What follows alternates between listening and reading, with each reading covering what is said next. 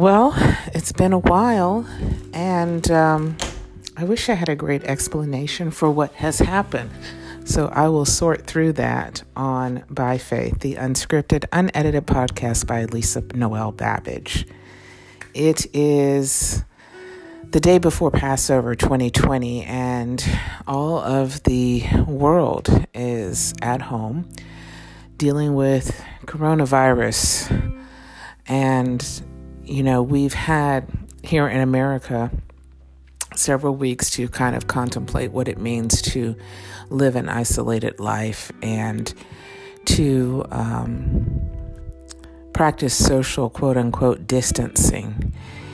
And yet, in the lives of many people, we see the social media activity going through the roof. I literally have been inundated with so many messages, repetitive messages, chain emails and chain texts, and it's, overwhelming in its volume of the way that we attempt to connect with others now digitally and virtually, yet we never truly have taken the time to connect with those even in our community. And now, because we cannot, we find ourselves reaching out and grasping at straws to connect digitally and virtually with people that we rarely pick up the phone to call. And, it's all this great, it's all material for a great social study. And, honestly, part of me, the armchair geek in me, would love to be a part of that research team that looks back at the habits and the patterns that formed over this time of social isolation, and, what impact will it have? There's many people that we have touched base with and connected over the last several weeks that, are at their wits' end because they live alone, they don't have a pet, they don't have plants. They've been living this life based on their career, and for many people, their careers have ended, their jobs have ended, at least temporarily, and their self-worth and identity was tied up in, these things that have turned out to be superficial. And I don't mean to downplay, having work and being productive, because that is not the intent. But the intent is to show that there's so much more in life. And it has to do with other human beings. And here we are separated from other human beings.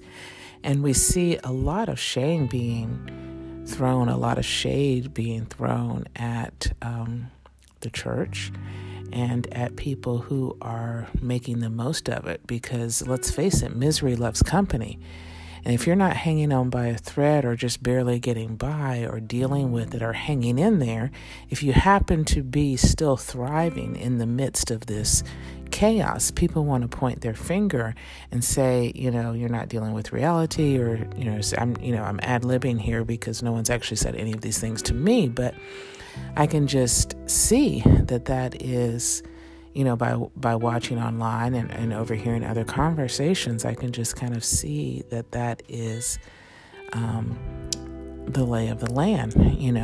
Even in my meetings that I'm having at work, having a couple of meetings a week, and we are, we can see the faces through Zoom and whatever, Microsoft Teams, and we can see the faces of people that are struggling. And, it shows that we, in many ways, have been dependent on the routine of having choice and having, to exercise the freedoms that we're given in this country. And to a certain extent, we've taken some of that for granted. And now we're having to, kind of take it back and recognize that there are so many benefits in this country that we have come accustomed to, and when they're taken away, we do feel it. We feel the pinch of it, and it's more than just a pinch, because depression is setting in. Depressive type tendencies are setting in for some people, and this may continue for another month, another 2 months, who knows? And certainly the economic fallout will last throughout the year. And so we have a lot of cleanup to do globally. But I decided to do a podcast tonight, even though I honestly have not felt a pressing to do one it's been a couple of weeks now, because I literally have been so busy, even before the quarantine, but especially since the quarantine. I have been slammed with other projects that, I may not have done because of work, but now I have the freedom to juggle things around, and I'm saving, a couple of hours a day because I don't have to commute. And it's just been a beautiful thing for me personally and my family, because we do have other things that, hobbies and whatnot, that we had to put on the back burner because we were so work oriented. And now that we're not as work oriented as we would have been prior to COVID-19, is it COVID-19? I can't even remember. I'm literally so wrapped up in these other opportunities that I'm able to afford myself time for again. And it has been such a refreshing, but the whole reason why I wanted to do a podcast tonight, because I heard some interesting news I just could not pass up. And as I stated, Passover begins tomorrow, and it's already about 5 a.m. in Israel. And having attended my first Jewish memorial service this week, it's very, I don't even know the right word, but it's just very spooky almost, that I'm thinking about Passover in a different way, because I have, been able to connect virtually with, a Jewish congregation this week in a very different and awe-inspiring way. And so, and that was a global, there were people from many different countries in that memorial service. So that, that was an added element of interest and intrigue. But as we begin Passover here in America, I was stirred this morning to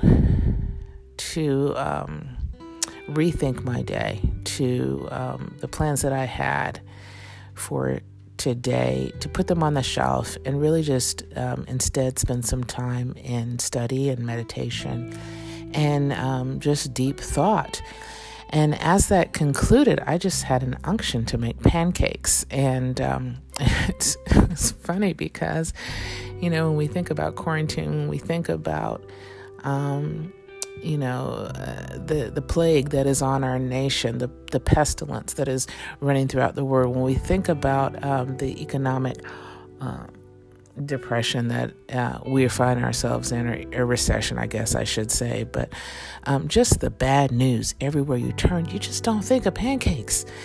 And I honestly am more of a French toast girl, so that this whole thing was kind of weird. So here it is, Tuesday, I'm starting to make pancakes, and as I get the unction, I'm, remembering I've got powdered sugar, I'm remembering that I have berries, and I literally make the most beautiful cinnamon pancakes I've probably ever made in my life. And I literally almost took a picture of them earlier, because they were magnificent, and it just was not indicative of quarantine food. So as I'm sitting there, my family and I enjoying pancakes this morning, I really wanted to come up with a hashtag to go with it, because it just seems so out of character. And I just got the notion that, hey, it's Tuesday. And back when I was, a practicing Episcopalian, going to Catholic school, all of those things, Shrove Tuesday was a big deal. And, for those of you who don't know what I'm talking about, it was the day before Ash Wednesday, and we always had pancake dinners at church. And it's in the Mardi Gras tradition, it's Fat Tuesday. Anyway, it's a day to just kind of live it up. And so I'm eating my pancakes. I realize it's Tuesday, and I just got this, overwhelming desire to celebrate, but not in a way that, not in a way of worldly celebration. It was more of I was stirred to a spiritual celebration. And so I decided to just look up, knowing that it's the day before Passover, decided to look up the scripture reference, the Torah reference for Passover. And in doing so, I discovered that Wednesday, the day that, Passover begins on, is the day portion of it is I keep saying feast, but anyway, the fast of the firstborn. And I am a firstborn child. My daughter's firstborn. My mother is the only child, so we're all firstborn. And I share with them, my daughter had been planning on fasting tomorrow for a while, and she'd been wanting me to join with her. And I was just, thinking about it, what I do. And anyway, when I discovered this whole tradition of the fast of the firstborn, I was moved to start preparing my body for that, which is wise. And I got an unction, if you will, about, what it means. And in studying the Jewish tradition regarding this fast, which is like a sun-up to sundown fast, because Passover begins at 6 p.m. or, sunset, I noticed that this tradition in Judaism is about consecrating the household through the firstborn. And I could not help but, remember that Jesus is the firstborn of many. And, all of the symbolism just began to swirl around in a really beautiful way as I'm sitting here eating pancakes. And so I told my daughter, I'll fast with you tomorrow. It's the fast of the firstborn. And, we'll see where that goes, because she was going to fast for a week. But I definitely committed to that one day of fasting. I was really looking forward to it. Got my mother on board, which is, like an act of Congress. And so just really excited about the three of us are going to do it together tomorrow and looking forward to it. And then I stumbled across the news story, which, brings me to why I am doing this podcast today. And I found that the Prime Minister of Israel, Benjamin Netanyahu, has made an edict regarding Passover. So in Israel, the Passover Seder meal is a much bigger deal than probably anywhere. And families often get together as a multi-generational celebration of what happened in the story of Exodus. And I reread that story tonight just to remind myself of the history. And that story in Exodus, which was not the first Passover, but it was a significant, I would say, Passover, because of everything that happened when the Israelites were in bondage in Egypt. That particular Passover, all people were commanded to be in their home. Well, I'm sure the irony is not lost on you, as we are commanded either by, local ordinances or state level ordinances or just common sense regarding this virus, that we are in our homes. And Netanyahu commanded that Israelites and Arabs living in Israel remain in their homes for Passover rather than celebrating the Seder meal with family members who live outside of their home. Well, this is different because for them, the Seder meal is such a time of celebration and joyousness that they often gathered in larger groups. Well, COVID-19 is demanding that people keep their groups small. So for the first time in Israel's history as a new nation, Israelis are commanded to stay in their homes. And that's exactly what happened in the book of Exodus, when God told the Jewish people to stay in their homes in Egypt as the Passover took place. And so I realized, not just as a nation and not just as, people around the world who are, keeping to, the free world, I should say, keeping to themselves and keeping that distance. For the first time in maybe over 2,000 years, Israelis are in their homes on Passover. And it's almost as if the entire globe has divinely been forced into seclusion. And we should not, we dare not help but notice that there is a opportunity here, a beautiful opportunity that each person can take part in, which is that soul searching that would lead us to Christ. Now, granted, I know everyone doesn't believe in the God that I believe in, but you would be foolish not to contemplate the once in a lifetime thing that's happening right this moment. Because Passover is not just a Jewish holiday, it's also a Christian holiday. It also has ties to the Islamic faith, in that this is a historical event. What happened in Egypt when the Jews left is a historical event. There is records that back it up. And even if you didn't believe all that, even if you would cast all that aside, the news broke today that Netanyahu commanded every person in Israel to stay in their home from Tuesday afternoon to Friday morning, the Passover. There is significance in that, folks. I don't believe in it so much I can't even think of the word, but coincidence. I don't believe in coincidence. And so I just wanted to take this time to say, if you're in your home right now, which I'm sure you are, to think about the implications of what's happening in our world, to think about the people that you love that maybe you haven't taken the time for, maybe yourself, maybe you're one of those people that you're, especially as women, we like to do a lot of things, and self-care is the last thing on our list. And now is not a time to forego connecting with people just because we're separated.